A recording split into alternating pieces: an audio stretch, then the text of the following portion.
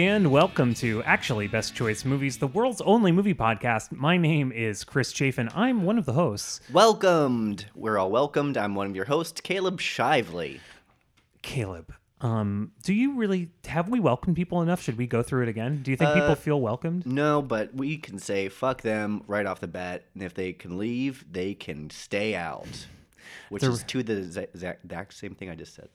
It's a real bad boy attitude. Sure. And we've been over this 1,000 times that I'm not a bad boy, but I do admire it in other people. Yeah. Yeah. So you're listening to Actually Best Choice Movies. It's the world's only movie podcast where every week we talk about two movies. One of them's old, one of them's new, and they interact and inform each other in some kind of interesting and surprising ways. Would you agree? I would agree with that. There's a lot of movies out there. I would say most movies out there have an aspect to them, and that aspect could be considered good or a version of good, and we extrapolate upon that into a podcast, which is what this is. So, Caleb, you said the word aspect. That word starts with ass. You lost me there. I was just thinking about butts. I was thinking about butts the whole rest of the time. Aspect ratio is in the conversation because Disney Plus cuts off Simpsons jokes. It's a thing that pisses me off right now that I will get off my chest because that's what my podcast is for. Yeah, the example of that I've been seeing online that I think it best illustrates it is the Duff Dry, Duff Light, Duff, and they're all coming out of the same tube, but the way it's cropped on Disney Plus, you can't see that they're all coming out of the same tube. Mm-hmm. So the joke is lost. It's lost. If you've ever seen The Simpsons before, which you have, you're a person, you could tell from like the first second that it's like, oh wait, this is different because if you're watching an old episode, it just zooms in on it. Just something like emotionally feels like you're just like, this is wrong. Mm-hmm. The frame store, you monster! Yeah. Mm-hmm. Anyway, so this week we're talking about The Irishman and On the Waterfront. Those are two movies that are related in lots of ways. They're both epic in scale and about unions. And I mean, I have read Martin Scorsese specifically has called out On the Waterfront and other like Elia Kazan movies as being like things that he was looking at and thinking about when he was making The Irishman. So anyway, that's all this week on Actually Best Choice Movies. But before we get to any of that, Caleb, Caleb, what the fuck you been watching this week, bro? Well, I was lucky. I lucked into a nice little double feature. As we know, I still get DVDs from Netflix. I got much to the consternation of Netflix Incorporated. Sure, it's fine. I got Loose, which came out earlier this year.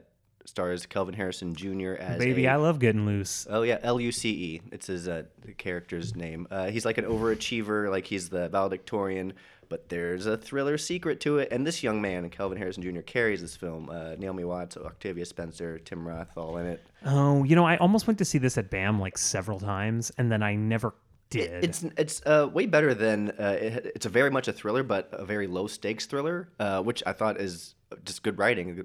Director, writer, his name's Julius Ona. He's from Nigeria. Name to watch. But yeah, Kelvin Harrison Jr. Lucky enough, I saw Waves. Trey Edward Schultz did the movie Waves. We talked about Trey Edward Schultz before. He did Krisha. He did It Comes at Night. He talked at BAM when showing his movie. Oh, that's the same director that did Krisha. Yeah, and Kelvin Harrison Jr. was there. And this young actor is probably my new favorite young actor. I loved Waves. It's a very experimental film. It does get very dark and then shows the other side of that dark. It's a very mundane plot until it isn't, and then it turns into something else. And it uses Animal Collective songs really well, which I think they're the best band in the world. Remind me of the plot of this movie. It's so a young high school student athlete has something go wrong in his life, and it spirals out of control and affects his family is the basic plot. But it's handled and Naomi Watts is his mom, right? No, that's Loose. I'm talking about Waves. Oh, yeah. Sorry. Oh, so it's very similar. That's kind of the plot of Loose, isn't it? No. Loose he is an overachiever valedictorian, and then writes an essay. His teacher doesn't like him, and it's basically him versus Octavia Spencer. And there's a lot of weird twists and turns. Who do you believe? Yeah, and it touches on a lot of race stuff in it. And it's very, very thoughtful movie. Get carried by this two-faced performance from Kelvin Harrison, and then he goes full intense for Trey Edward Schultz, which he was in the last Trey Edward Schultz movie, It Comes at Night, which I always describe as the premise of Last Man on Earth, but super serious. Last Man on Earth is that Great Will Forte show. Yeah, right, of course. Which, you were a big fan of, if I remember correctly. Huge yeah, right. fan of the Fort. Go See Waves. I don't want to spoil. I gave you the plot of it, but the plot means nothing. It just moves so well, and it's so intense at points. And Lucas Hedges comes on for the comedy relief at the end. Congratulations! Yeah. It's a movie, man. Good, very good movie. I loved it. What else did I see? Now, what else you got, Brock? Come Well, on, lay I it on saw me. Clute on Criterion, and I saw. They've been promoting that on the Criterion It's channel. good. I almost watched it the other night. I have not seen it before. How was it? Did Oh, you never like seen it? Clute? No, I never. Oh yeah. If you don't know Jane Fonda, who's doing great work. I mean, I know what Yeah. I have heard of Jane Fonda. Have you ever seen her act? This is like her signature. I mean, I've seen Barbarella. Oh yeah, check out Clute, man. She's very, very good in this. I wish the character was named like I think there's a porn star named after her character in this, Bree Daniels, if I'm not mistaken. I mean, I wouldn't know anything about that. I was like right on it. I was like, yes, that is the name of a porn star. Was named Bree Daniels because it's called Clute, which is after Donald Sutherland's detective character. But Clute's great. It's Alan Pakula. I always call him Palooka, but it's Pakula. Can I just say that really makes me appreciate Bree Daniels, the porn star, a lot Sure. more. That she has a really cool reference for her porn star name. Yeah. Like, that's awesome, actually. I also watched She's not one of my favorite porn stars, but she's she's fine. She's fine. She's I love them doing all. good work. They all She's do a great work. journeyman. Like that's one of. I think she was one of journeyman. your like early 2000s people primarily. Oh yeah, before the high def kid in Yeah, before porn like had this real bifurcation into like real arty stuff, and then not. Yeah, she was not just like there to that. fuck. She was just there to fuck, dog. Another Criterion thing I watched, When We Were Kings. Actually, I watched this on disc because it just got released on disc. It's the documentary about the Rumble in the Jungle with Muhammad Ali, who's just, if you're going to find a subject to make a documentary about Muhammad Ali, it's a cool subject, man. Loved that. I'm just looking at pictures of Bree Daniels on my phone now. Sorry. Please continue. Please continue. But I do want to mention one of my favorite movies of the year. I was so blown away by Marriage Story.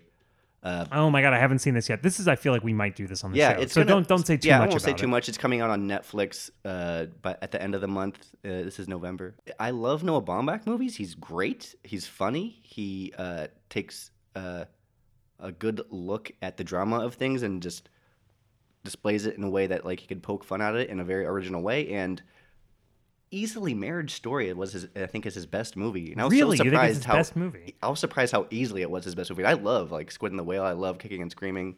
Yeah, but My Wit Stories. But this was like this one just like still is blowing me away every time I think about it. He's just what I love. I mean, I just feel his movies are made for people like you and I. We're sitting in my rambling Brooklyn apartment with my wife and baby next door. I work in the media, and like with Noah Baumbach like injected into my veins. I love it so much. He does. He did a good. I don't want to. I guess I can. You can't spoil casting, can you? You can.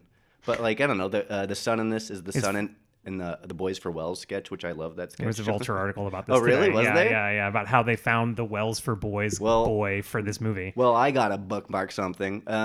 Like Rich Fulcher's in this, Martha Kelly, Robert Smigel. She's about as easy to pick out in a crowd as my pink thing in the lipstick factory. Is that all you seen, Baller? We could do you now, Baller. Oh, I know. I didn't really mean to call you Baller, but then I was like really glad that I had done it.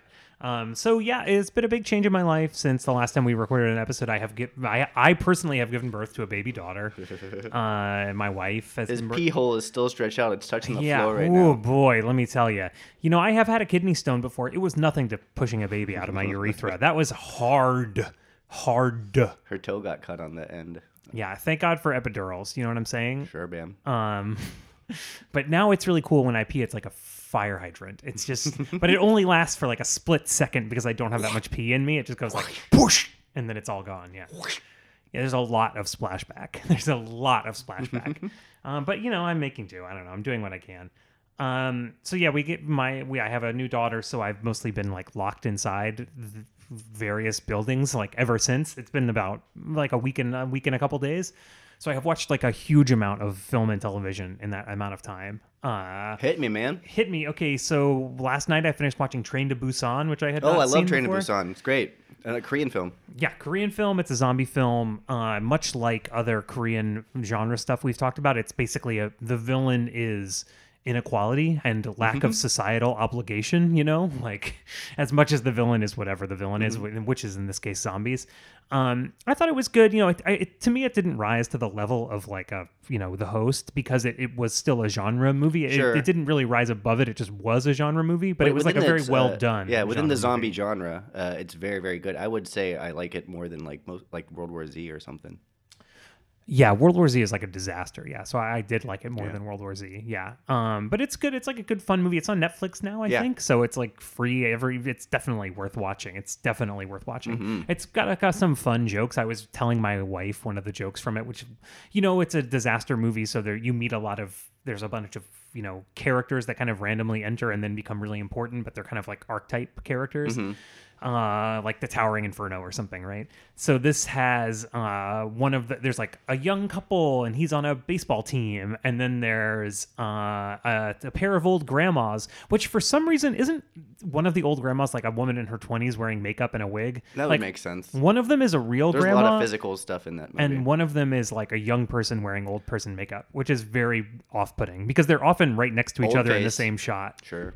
Yeah, and you can definitely spot it when when it's right there.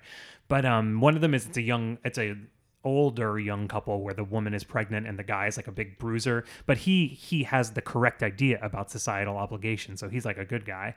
But at some point, another little girl is feeling the wife's pregnant belly, and there's a kick, and the husband like elbows the kid, and he goes, "I made that," which is like. That's pretty good. I was telling my wife that. I was pointing to our daughter, and I was like, "I made that." Oh, you got a catchphrase now. Felt good. It felt really good. That was fine. It was fine. I also, speaking of Netflix, watched the new Netflix film, I Am Dolomite. What is it called? Dolomite is my name. Which a beautiful cast. Eddie Murphy. Key is Craig in Robinson. it. Craig Robinson, that's whose name I was trying to think of. Wesley exactly. Snipes. Wesley Snipes is like pretty great in it. He's kind of doing a pretty like Wesley broad Snipes. character in it, actually. I mean, they're all based on real people. But he's doing kind of like a lisp almost, but he's trying to be like fancy, but like he's Tu Wong Fu. kind of like that. But he's not gay or anything. Sure. He's just like a self-serious person. It was fun. I would say we enjoyed watching it. We watched it, straight through without stopping. It's a comedy. It's a true story of Rudy Ray Moore, who invented this character Dolomite, who went on to star in many movies. It's kind of a like let's put on a show kind of movie, and it's about how with no money and no expertise, this guy goes from just being a completely struggling, like absolute ass sucking shit disaster stand-up comic to making like a bunch of money doing this weird character, which they posit that he stole most or adapted most of his routines from like bums on the street, which is true. And that was pretty fun, and it did make me think a lot about this script that I'm always not writing, this like Comic-Con thing, because that's kind of the thing that this is about, is like these scrappy group of people in the past trying to put on a thing that then unlikely becomes very popular. So I was like really identified with it, and was like looking at it as like a template for something I could do, and I was seeing like the weaknesses, but I appreciated them because it made me feel like not intimidated to try to do something myself. You know what I mean? Where I was like, oh yeah, that's just kind of like a by the numbers. Like it's just like the rise of somebody. Well, good art inspires, and I'm glad you took that. Yeah, from it there. really did. It was great. Another thing that I watched very quickly, I'll just say, also on Netflix, it's a French science fiction television show. It's called Ad Vitam, like AD space VITAM. It's only 6 episodes. It's about sort of a near future where people can regenerate themselves forever. Basically, you lock yourself in this weird kind of tanning booth, and then when you come out, you're like, I don't know, whatever, regenerated, whatever the fuck that means, but you like don't age, basically. Are the effects good? It's mostly like real. It's mostly real. There like aren't really effects. It's basically like just the real world. I appreciate that. Like imagine the real world, but you could live to be 170, or you could live indefinitely. It's just the oldest person is currently 170, but like no one will ever die. Like from now on, no one will ever die. And it's kind of like there's like kind of a murder mystery wrapped up in that. The interesting thing about it, I'm sorry if I'm going on too long. You're good. Oh no, I really am. We've been talking way too long. The central idea of it is kind of when old people can continue to work and be in charge of things until they're really old, what space is there for young people, which in a time when 5 or 6 80-year-olds are running for president, I think it's like pretty relevant, So it's like, that was really interesting to watch and think about. But anyway, that's enough of that bullshit. So the first movie we're going to talk about this week is 2019. It's currently in theaters. It is called The Irishman. It's a new movie from Martin Scorsese. I'm sure you've heard about it before. You know, it stars Al Pacino, Robert De Niro, Joe Pesci. The Irishman. Things have gotten out of hand with our friend. You gotta sit down. Everybody says so. No, I'm not sitting down. I can't do it. It's what it is. What it is. I know things they don't know I know. It's easy to look at The Irishman, Martin Scorsese's new film, you know, as I said, starring Robert De Niro, Al Pacino, Joe Pesci, as tough, talking mid-20th century gangsters and think, like, God, another one of these from this guy? Like, does he ever do anything else? Well, like, yes, of course, he does so many other things. Like, that's... I will confess having that thought at some point, but that shows like an incredible amount of ignorance, right? The last 3 projects Martin Scorsese directed before this, and that's to say nothing of his like extremely diverse producing career, were 2 documentaries, one about Bob Dylan, one about the New York Review of Books, and then an odd atmospheric drama about Jesuit monks in 17th century Japan, starring Adam Driver. So like, it's not that he never does anything else. It's more like this is a return to something that he has done in the past, and not for a while, actually. And it comes with a lot of new stuff around the edges to obviously keep him interested as a director and a filmmaker, and to keep us interested as viewers. There's, this crazy de-aging technology, which I definitely want to talk about. There's this deal with Netflix. There's this eye-popping 210-minute running time, and that's not even mentioning all this shit about Marvel movies Scorsese has accidentally started during the press cycle around this movie. But so that's all exterior to the movie, but like, what about the movie itself? I mean, at base, it's a pretty straightforward adaptation of Charles Brandt's book I Heard You Paint Houses, which is a biography of this guy Frank Sheeran. It's a real guy who claims to have been basically involved in every mob-related murder or going on, from the Bay of Pigs to Jimmy Hoffa disappearing. With a few exceptions, the story is like pretty shaggy. I wrote directionless. I don't want to say directionless, but it's kind of like you don't exactly know where it's going from one moment to the next. But at the same time, it's almost completely chronological with a few exceptions.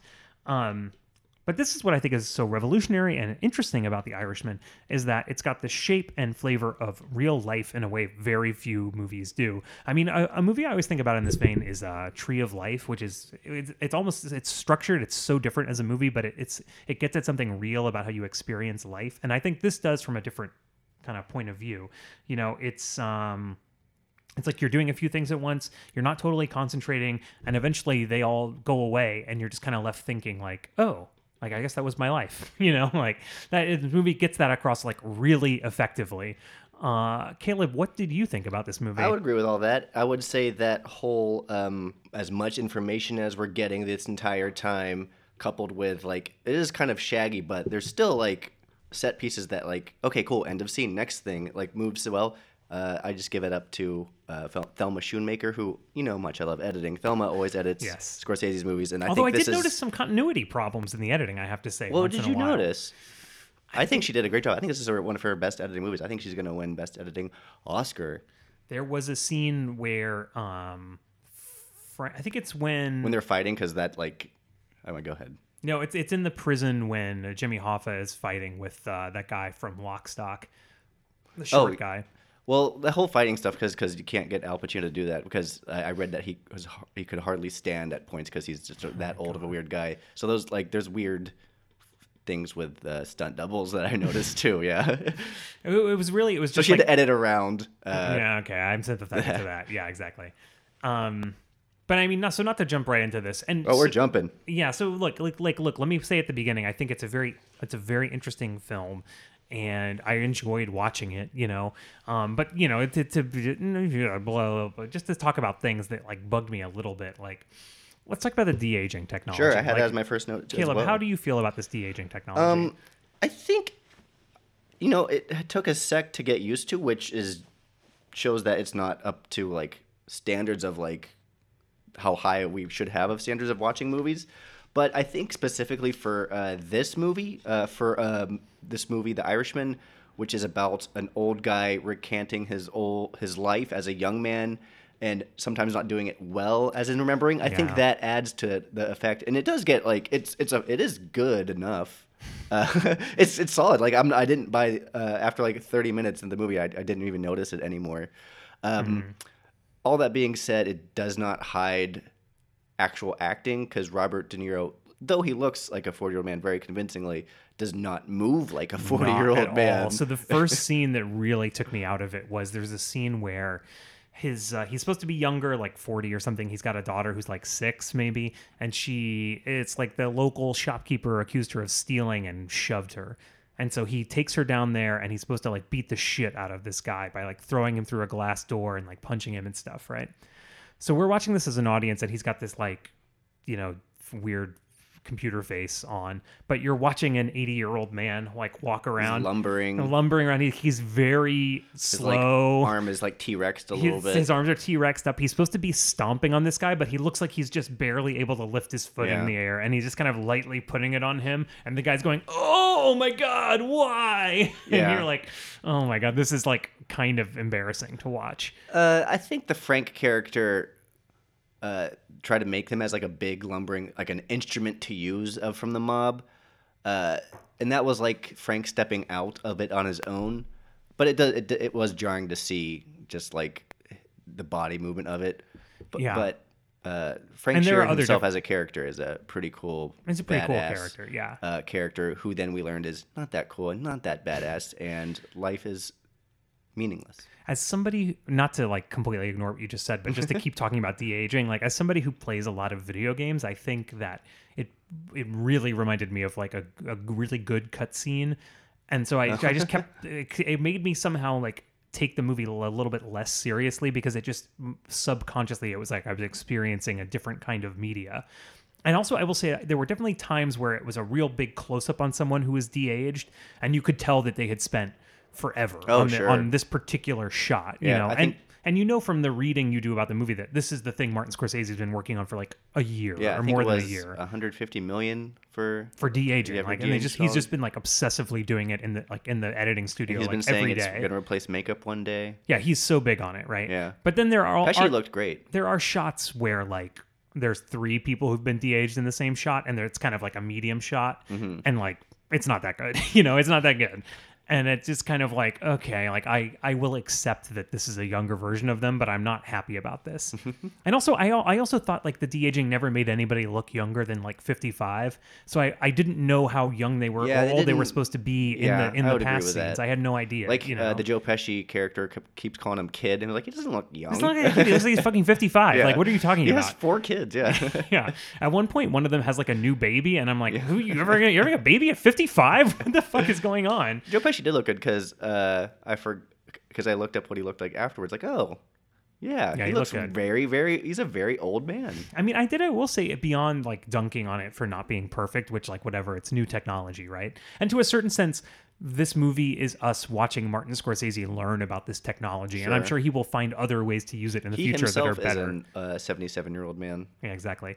But at the same time, I have kind of a philosophical problem with it, especially when you're looking at Robert De Niro, a man who one of his iconic roles is playing the younger version of an older person in a like a gangster movie. Like why it's such a missed opportunity to cast someone exciting from today in that role. Like fucking Robert Pattinson. Like I would love to have seen Robert Pattinson as young Frank, like that would have made it a whole different movie. And it would have been so much more vital, I feel like. That's true. Than watching an 80-year-old man lumber around with a CGI face. You know what I mean? Well, it's like years and years. I think that taps into, like you said, there's a lot of external stuff there. There's a meta aspect to this movie, because this is not Martin Scorsese. Goodfellas, Casino, to an extent, Wolf of Wall Street has a lot of like men behaving badly as a group. So this movie is kind of those movies kind of glamorized in its way of that lifestyle, or showed it in like a cool sense. The Irishman does that very little, and instead shows just how old it is, and how like nothing they have, and how sad, how meaningless it was. Yeah, how sad these men really are. They were just like weird losers that like hung out and didn't really do anything all day. So it kind of is like him being like, yeah, I made all these great movies that you all loved, but also think about it, we don't want to glamorize. Yeah, it's not a good thing to glamorize. It's kind of him ending the gangster movie in a way as the person who should do it. I think of Unforgiven in one of the last Western that Clint Eastwood made in the 90s or whatever. Yeah. Where that his gunslinger was just sad about all the men he killed. And this is like Martin Scorsese being sad about like, yeah, I probably created a lot of cinema in a way that influenced a lot of. I influenced the guy who made Joker. And it's like puncturing these myths of these actual people because it's about real people like Jimmy Hoffa and the gangster that Joe Pesci plays, whose name I forget. On that note, as a quick aside, can I tell you? So I saw this at IFC, pretty soon after it opened, and the guys sitting directly next to me were like mafia groupies. Like every time somebody came on the screen, they would be like, "Oh, that's Jimmy Littlebones." Like they just knew somehow immediately if somebody just was like, "Hey, check out my shoes." They're like, "Oh, that's Tony Littleshoes," you know. Well, first of all, fuck them for talking during a movie. They were talking pretty loud, and they were like laughing, but they were having such a good time that I couldn't really be mad at them. That's nice of you. And I was just like, I guess this movie is in for these kind of people in a way because he's making these references to what must be real people, and like nobody fucking knows what's going on except these idiots next to me. You know what I mean? He did. This is one of my favorite things about The Irishman. He would pause on the person every once in a while, and it like a Wile E. Coyote title card would read, and it would be like their death, and sometimes it'd be like a very brutal death, and sometimes it'd be like he lived a long, nice life. I mean, at first I will say I found that a little off-putting because I was like, why is this happening? Because they're, it just like lets you know like these characters don't really matter. Because it was always on characters that were not a main part of the movie. But the movie does have a lot. I feel like people aren't talking about this as much. It has a lot of like experimentation. Like for a movie made by an 80-year-old in a genre that he's been making movies in for 30 years, it has a lot of experimentation. Like it has this crazy de-aging technology. It has these crazy titles that come up all the time that like disrupt the flow of the movie. It's got this very conversational and like unreliable narrator kind of narration done by Robert De Niro, where he's saying things like, "Okay, yeah, all right, so whatever, I don't know, this guy, he came over, he thought he was gonna, whatever." It's like, it's all like that. And then it's just kind of showing you it's illustrating what he's talking about. Not all the time, but sometimes. And then it also has, it's called The Irishman, but like, I don't know why, because it's obvious he wanted to call it I Heard You Paint Houses. The first title card says which is a cooler title. It's a super cool title card. It says I Heard You Paint Houses, but that's like not the name of the movie. I'll blame Netflix for that. Yeah, I'll blame. I think they call him Irish, like as his like mob nickname. I think they call him that once. Yeah, right. Or there's one scene where they're like, there's only 3 people that got one of these rings, and only one of them is Irish. Oh yeah. Yeah, but like that's such a small part of the movie. Him being Irish is like, who gives a shit? And it's also Robert De Niro, who is not Irish, famous Italian. No, I guess they gave him like blue contacts for the movie. I didn't notice it either. I read about it afterwards. I was like, oh, I was not looking that closely. I feel like I was in the middle of saying something else about it when we're in the middle of saying lots of stuff. Oh, blah blah blah. I loved Al Pacino in this movie. I loved Al Pacino. I thought he was really good as. Yeah, I liked him in some movies in his old age, but he's always been, I don't know, even in Scent of a Woman, he was like over the top and hammy. And that was like 25 years ago. Exactly. He won an Oscar for that. But I 70s Al Pacino is so fucking cool. But this movie, like, there's usually a loudmouth in Scorsese movies, and that's usually the Joe Pesci character, the Jonah Hill character. But this one, it's Al Pacino playing Jimmy Hoffa, a very charismatic real life person who's like so often in the movie in like silk pajamas in a random hotel room, eating having Sundays. Some weird conversation. And he's mostly just being very cute and non-threatening. like 80% of his performance, like eating ice cream sundaes with little children and being like, "Ooh, I love ice cream." Really and you're like, what the fuck is going on in this movie? But it's so great. And he's wearing this insane wig that's like 6 inches tall. I mean, it's like tiny stuff that comes for your conscience. Like, you don't be 15 minutes late. Like 10 minutes is fine. But this is like he's obsessed over this for like 20 years. You don't wear shorts to a meeting? Yeah. He came to the meeting wearing shorts. Yeah. But this is what was so great is like they all seem like intelligible people who are basically, they have the temperament of people with regular office jobs, but they just happen to have this guy Frank to murder people for them. Yeah. And like other than that, they're just completely normal office people, They're like mad about how someone showed up to a meeting, and they're just like, I don't want to talk to that guy. But they have to because there's like murder involved, I mean, I will say, so it was 3.5 hours. That's one of the things people talk about. Like, I didn't think it felt long at all. Oh, no, I didn't think yeah. it felt long at That's all. the editing, Yeah. man. Give it up for my girl Thelma. It was very fast when it needed to be fast, but then like once you get to like the bigger stuff in the movie, it like slows down to a crawl. It gets like really methodical. Oh my God, yeah. Especially like at the last Jimmy Hoffa scene where they just like repeat the steps over and over Oh my again. God, yeah. And also it's the real life of this guy Frank Sheeran.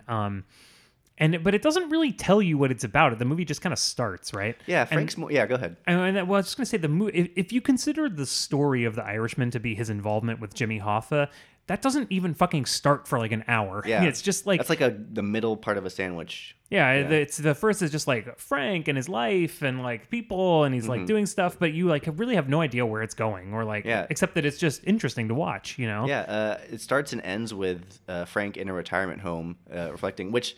Out of all the Scorsese tracking pan shots, like think of like in the casino, this starts in a retirement home. It's similar to the casino, like long unbroken tracking shot, except it's down the hallway of a retirement very home. Sad blue lit retirement very home. sad, ending on Robert De Niro sitting completely Scorsese alone. always shows you something. That's why he's right about Marvel movies, because he's a better filmmaker. Of course, he's obviously right about Marvel movies. I will say another thing about this movie that I really loved is basically the last, because it's this guy's life, and as you say, it starts with him in the retirement home. Eventually, we catch up to him being old in the movie, and so maybe the last 40 minutes or so are about all the characters you've seen in the movie who are still alive being old men, like very old men, and it's super interesting. And I think that like I wish Martin Scorsese would make another movie that is just about being old, because that's like a big part of the statement of this movie. Part of him living. But you're right. He's 80 years old. All these actors are 80 years old. Like it's a completely unique artistic perspective that they have, and they're fantastic artists. And I would love to see them explore that reality of their lives. You know? I'm trying to think of other ones, but they all suck. The ones I'm thinking of, but as a older, as good as it gets, geriatric movie. I was thinking like The Bucket List too. Grumpy Old Men. I like About Schmidt actually. Okay. Those are Nicholson. I'm just thinking of old actors. Right. Yeah. Grumpier old men. Actually, that movie's pretty good. Did you have something else to add on that? No, I think it was one of the more quintessential. I do hope like there is like a genre that starts of like. Because there's a bunch of old filmmakers that people from the 70s. This is like ad vitem. This is like what I was fucking talking about. That's like, true. Old people are still in charge of stuff. Yeah, Scorsese and Spielberg. Those people are getting up in age. They could make. Cocoon is probably number one. But movie. they were like 55 when they made that movie. Well, only Wilford Brimley was. There's like a website that's. It's like a Twitter account, right? I think it's Tom Cruise was older than Wilford Brimley when he did the last Mission Impossible movie. I mean, it's wild. It's wild the way aging has changed, right? I mean, you were like in a retirement home waiting to die. My grandfather retired from his job at 60 and never worked again and seemed like an old man for the last 35 years of his life, which is like, that's really weird. You know, that's really fucking weird. Did you sit still the whole time? Did you go pee? I did. Not only did I sit still, but my wife, Catherine, she ended up giving birth 48 hours after we saw this movie, which was unexpected. It was supposed to be later in the week. As we walked in the theater, she said, "Oh, I'm going to have to pee like 10 times during this movie." She did not get up out of her seat once during the whole movie. And didn't Herculean. And it wasn't like an effort. It was she was captivated by the movie and, I guess didn't really have to pee. It's a very captivating movie. It is really, and it's great. It goes along really well. It's very funny. There's a lot of action when it needs to be.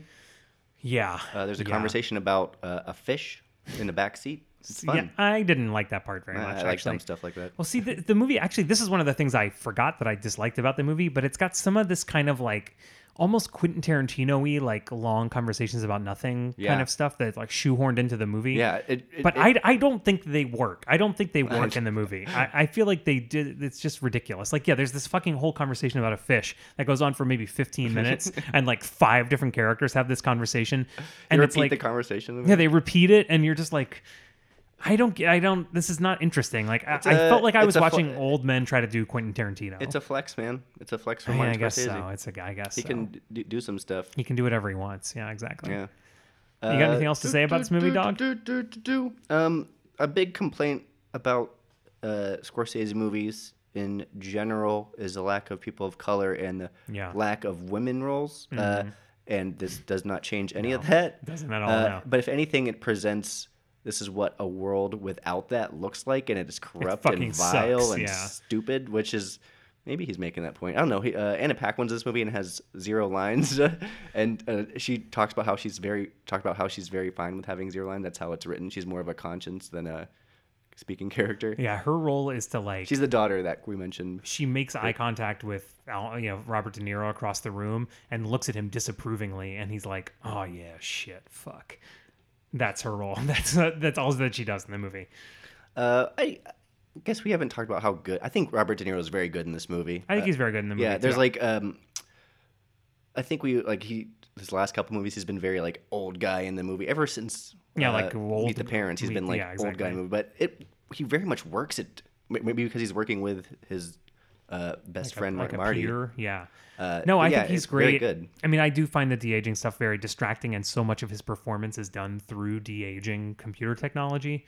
But I love him as an old man, and I love him sort of maybe from the middle of the movie on when he just kind of looks like himself. Yeah. Like I think all that stuff is great. Yeah. Because he's just kind of he's doing the thing that he does. He's like being very quiet. He's being very like reserved, but like kind of dangerous. And he's somebody who like accepts that you have to kill people sometimes. So every once in a while, he's just like, shit, I gotta kill this guy, and that's like all there is to it, Very big, brood, menacing presence, but then when he needs to break down, he can show confusion and things that you didn't expect from this monster of a human. Yeah, and the question is like, is he a monster, or I don't know, it just seems like somebody who his job is to kill people, you know what I mean? And that's not his whole job. He has lots of other shit he does too. Monstrous. I don't know. In the history of the world, I would say it's not that uncommon of a job to have to go around and kill people. Like when somebody powerful needs somebody killed. I mean, hey, Caleb, ever heard of The Police? Oh, yeah, they're monsters. The band, The Police, yeah. Sting, oh. yeah. Yeah, they're huge monsters. Huge monsters. That band sucks. Synchronicity, fuck off. No. Okay, so that's enough of this bullshit, unless you have other things to say. Let's move on. So the next movie has been cited more than once by Martin Scorsese in talking about how he thought about this movie, and I have some quotes here. Should I read them now, or should we talk about them later? I'll do my intro, and then we do it. Okay, I'll talk about it later. All right. So this is On the Waterfront. What are you, wise guy? If I was wise, I wouldn't be no longshoreman for 30 years. What's his racket? His racket? Yeah, his racket. Everybody's got a racket. You think I'm just a gravy train rider with a turned-around collar? One thing you gotta understand, Father, on the dock we've always been D&D. What's that? Deaf and dumb. I don't know nothing. You haven't heard the questions yet. Based on a series of Pulitzer Prize-winning articles from 1948, On the Waterfront premiered in 1954 to critical and commercial success. And why wouldn't it? Elia Kazan was already established as one of the most important directors of his time, working for the third time with one of the most important actors, period, in Marlon Brando. The duo had a working relationship dating back to the legendary Actors Studio in New York City, and by the time of Waterfront, Brando had already garnered 2 Oscar noms working with Kazan, Streetcar Named Desire and Viva Zapata. Third time was the charm, as Brando won the Best Actor Oscar for On the Waterfront, while the film in total won 8 Oscars, including Best Picture, and Kazan won for Best Director. If that is not enough legacy for you, let me just say, you don't understand. I could have had class. I could have been a contender. Thank you. Oh my God, right. I honestly forgot that was from this movie. And then when it happened, I was like, oh shit. The focus of On the Waterfront, both the film and the articles that inspired it, are on union violence and corruption amongst dock workers and longshoremen on the waterfronts of Hoboken, New Jersey. A real-life subplot of the movie was this being Elia Kazan's first movie after testifying before the House Un-American Activities Committee, where he named names... Pretty fucked up, dog. Including this film's original screenplay writer, Arthur Miller, and became a pariah amongst left-wing Hollywood circles. The plot and real life intersect with each other as Brando's Terry Malloy battles with his conscience on ratting out the everyday injustices he sees... on the waterfront. We're going to talk more about this. Chris, talk more about this. So now I keep talking about this. This is an interview Martin Scorsese gave with two, of all places, Games Radar, which, like, why is Games Radar getting access to Martin Scorsese? Like, this is fucking wild to me. But it's a very thoughtful and interesting interview.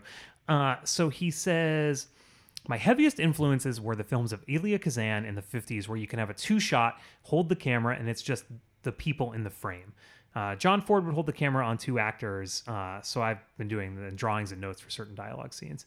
That it's like so he says that has a lot to do with On the Waterfront, East of Eden, Wild River, beautiful films. It was primarily bringing out the actors and making the shoot comfortable. Like that became the mise-en-scene for me, which is interesting to think about that.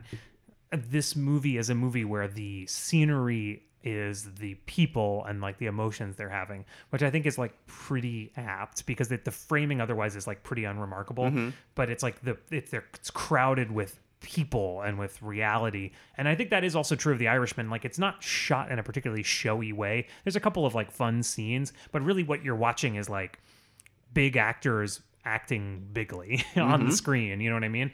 And it's like he's saying, like having the comfort to just sit on a 2-shot, like a medium 2-shot of 2 guys and just like going at each other in some way, you know, having some emotions together. Sure. And I think that in that way, it's interesting to think of The Irishman as sort of a very old-fashioned movie, you know, as much as it's like a formally experimental movie. He very, very much yin and yanged those things together very well. But so, like, watching On the Waterfront, I mean, the thing you have to talk about is Marlon Brando, right? So you're looking at Marlon Brando, you're looking at one of the most iconic film performances of all time, and you're looking at, like, you know, to me, the whole film acting careers of some of your favorite film actors, right? You're looking at, like, the text that Robert De Niro and Adam Driver and Burt Reynolds and, like, a million other people, Jack Nicholson, are just drawing from continually.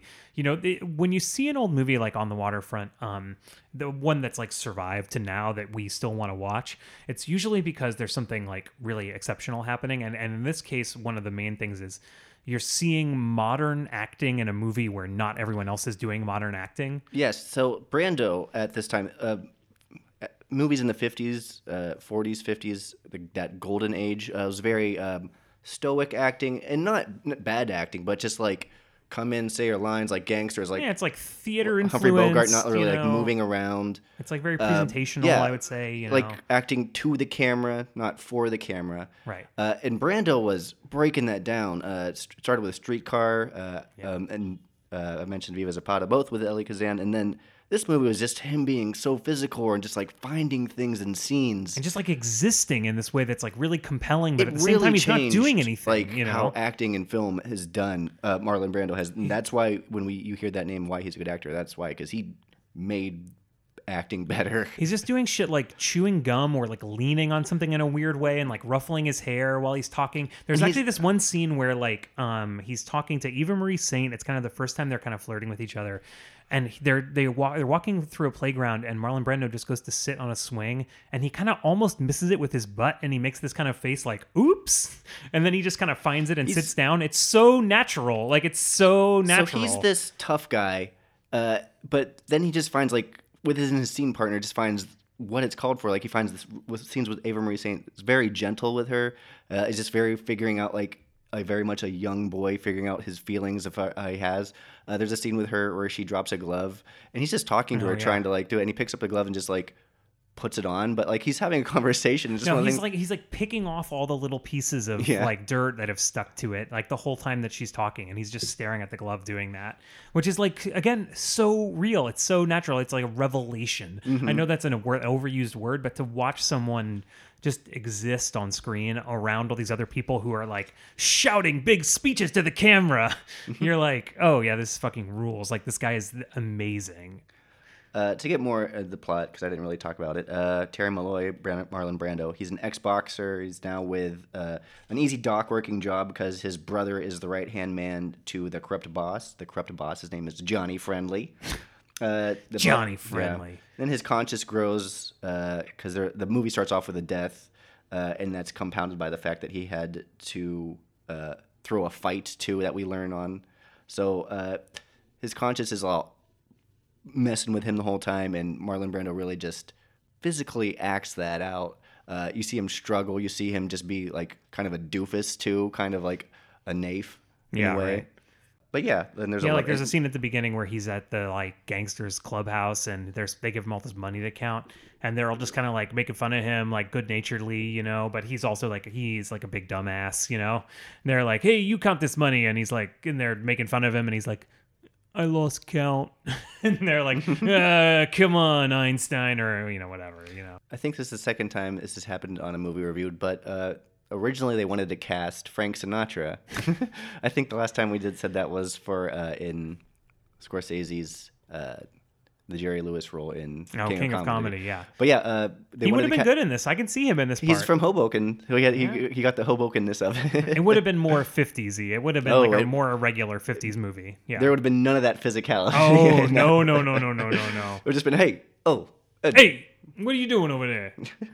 I got your pigeons over here, right? A lot of the movie has to do with pigeons, which is like kind of weird. There's a ton of pigeon stuff. There's a lot of him being sweet with pigeons. Oh, it's so sweet the way he loves those pigeons, waving a flag around the roof of his little brownstone or whatever, It's a heartbreaking movie. I mean, at the same time, obviously, you're watching a movie from the 1950s. Like, the score is, like, way over the top. Oh, it's a Leonard Bernstein score. It's so loud sometimes I can't hear the dialogue, Yeah. Did you not find that? Yeah, but I didn't really care because it's like a 50s movie where it's like things are... it was a very easy to follow plot. Like, oh, cool, this score is happening. It's a Leonard Bernstein plot. It's the only plot, the only score that Bernstein did that wasn't adapted from one of his plays. Oh, that's interesting. That's very interesting. I mean, it is. I'm not going to say it's a bad score. I just thought it was overbearing. And, and in the way of a movie from like 1998 to 2010, when they would do like a really loud score to let you know what to feel. Yeah, this movie really much does that. But then there's nuance within the acting too. I think his brother, which I don't know the actor's name, Rod Steiger. I might be wrong. Yeah, I think that's right. Yeah. But the scene with the I'm a Contender scene, it's just a little back and forth where Terry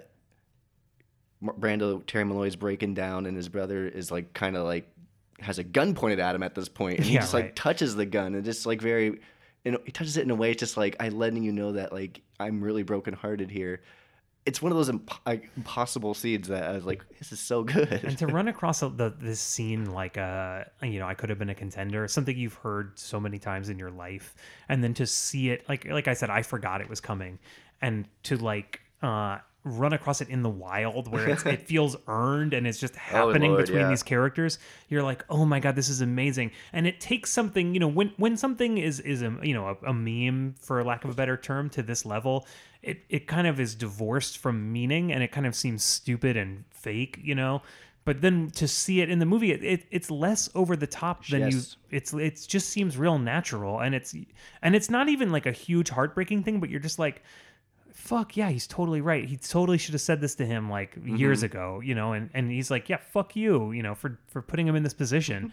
It's just like a real good scene, A lot of people just get to play off Brando. Ava Marie Saint, this is her film You can debut. definitely see her being like lifted up by him, So a thing, the other characters in the movie, the mob boss there's a fight scene with Brando, and then there's a priest, and it's one of the most on the nose roles. Very well done acting wise. Carl Malden, is that? Yeah, I think that was his name. Yeah. But yeah, for a preachy character, make it a priest. Can't go wrong. Make the preacher a priest. It works out. He's got a huge fucking nose. It's absolutely crazy. I mean, that's like Carl Malden's signature thing, but it's just so funny in this movie. But it is about like to connect this with The Irishman. Right, Jimmy Hoffa was a corrupt union boss. And this is all about... Who was like having people killed to preserve his status at the top of the union. And this is more of a by the numbers version of that story. Exactly. I mean, it has a lot of the same touch points, like people talking about the local, local 317 or whatever, like those that comes up a lot in both movies. A great touch point that is similar between the two is the casting of all the...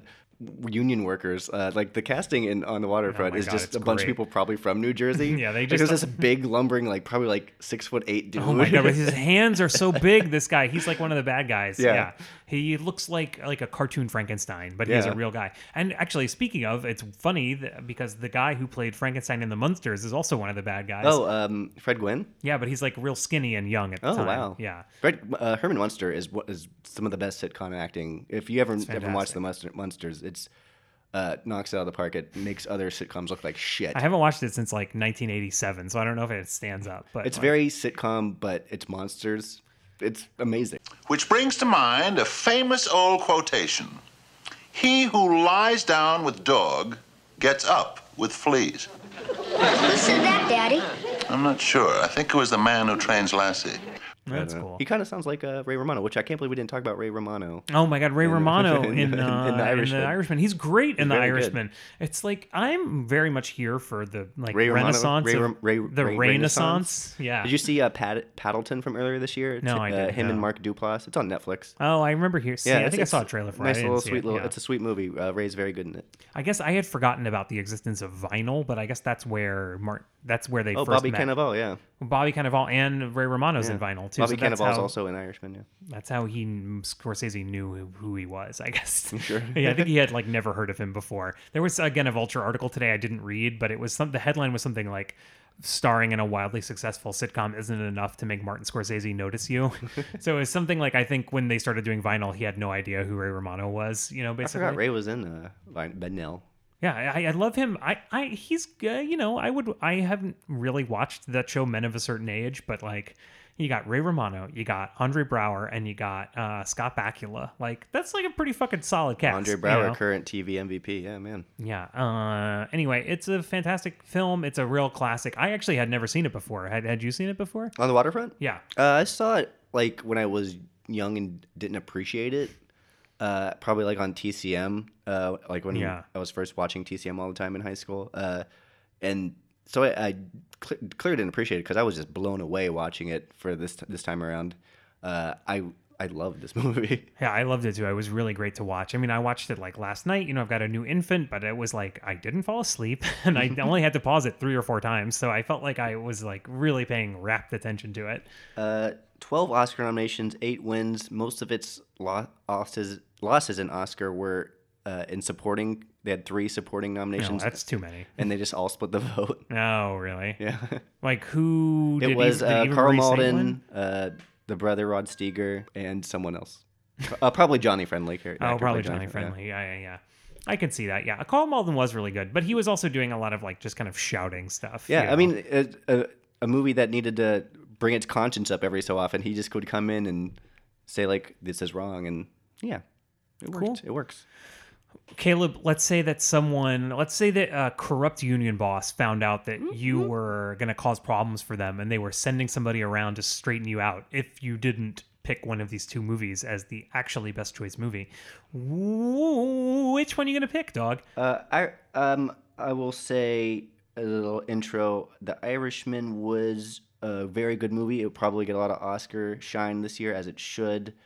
But I'm picking On the Waterfront. Really? Yeah, interesting. On the Waterfront is absolutely amazing. It's worthy of all the clout it has earned.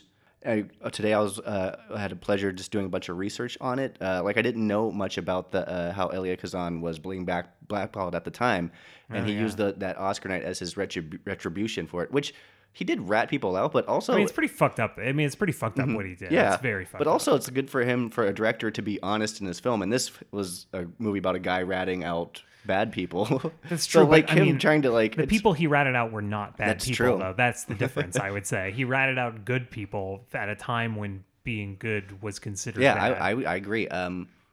But it's...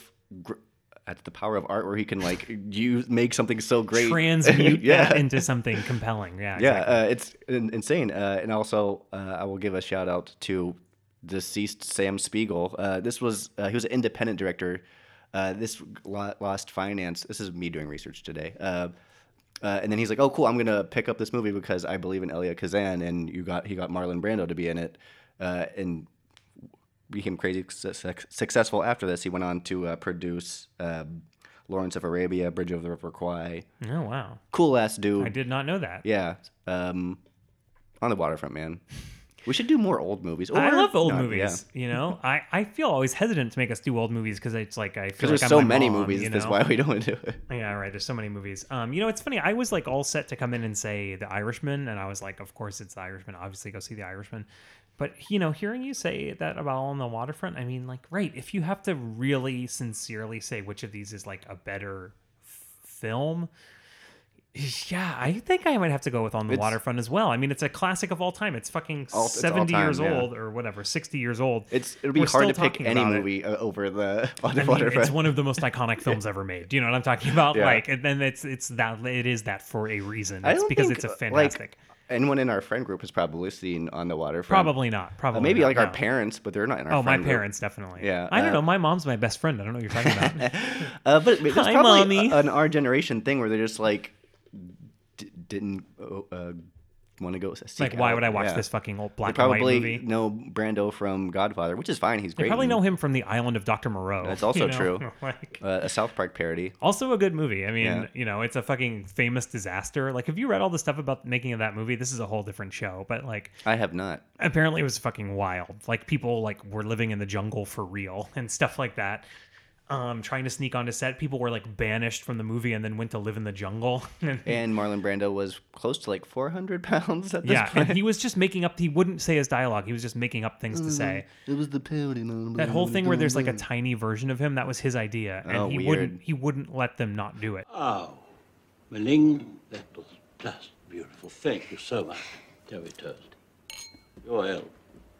It was interesting to think about this movie and to think about the way that fame used to destroy people, and it destroys people in a very different way now. You know what I mean? Yeah. Because you're Marlon Brando, like thinking of it as like related to The Irishman.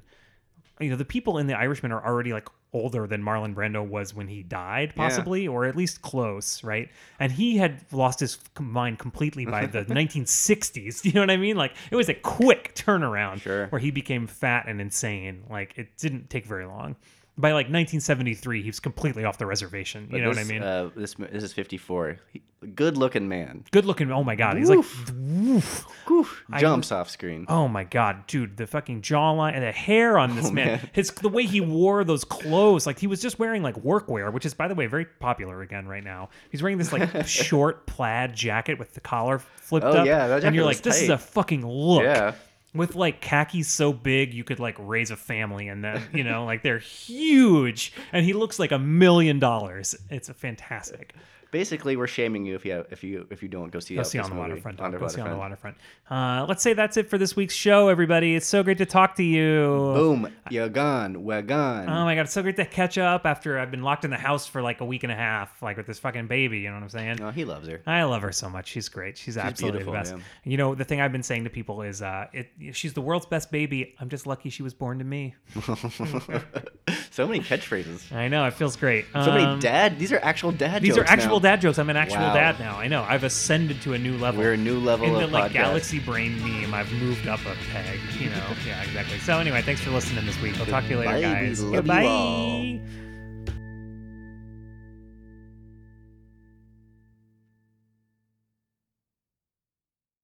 Synchronicity. That was actually one of the first CDs that I got, and I was really into it. It's the Police Greatest Hits. I know all the words to every Police hit because of that. I had a boombox and 2 CDs for about 3 years, so like, you know, I listened to that a lot.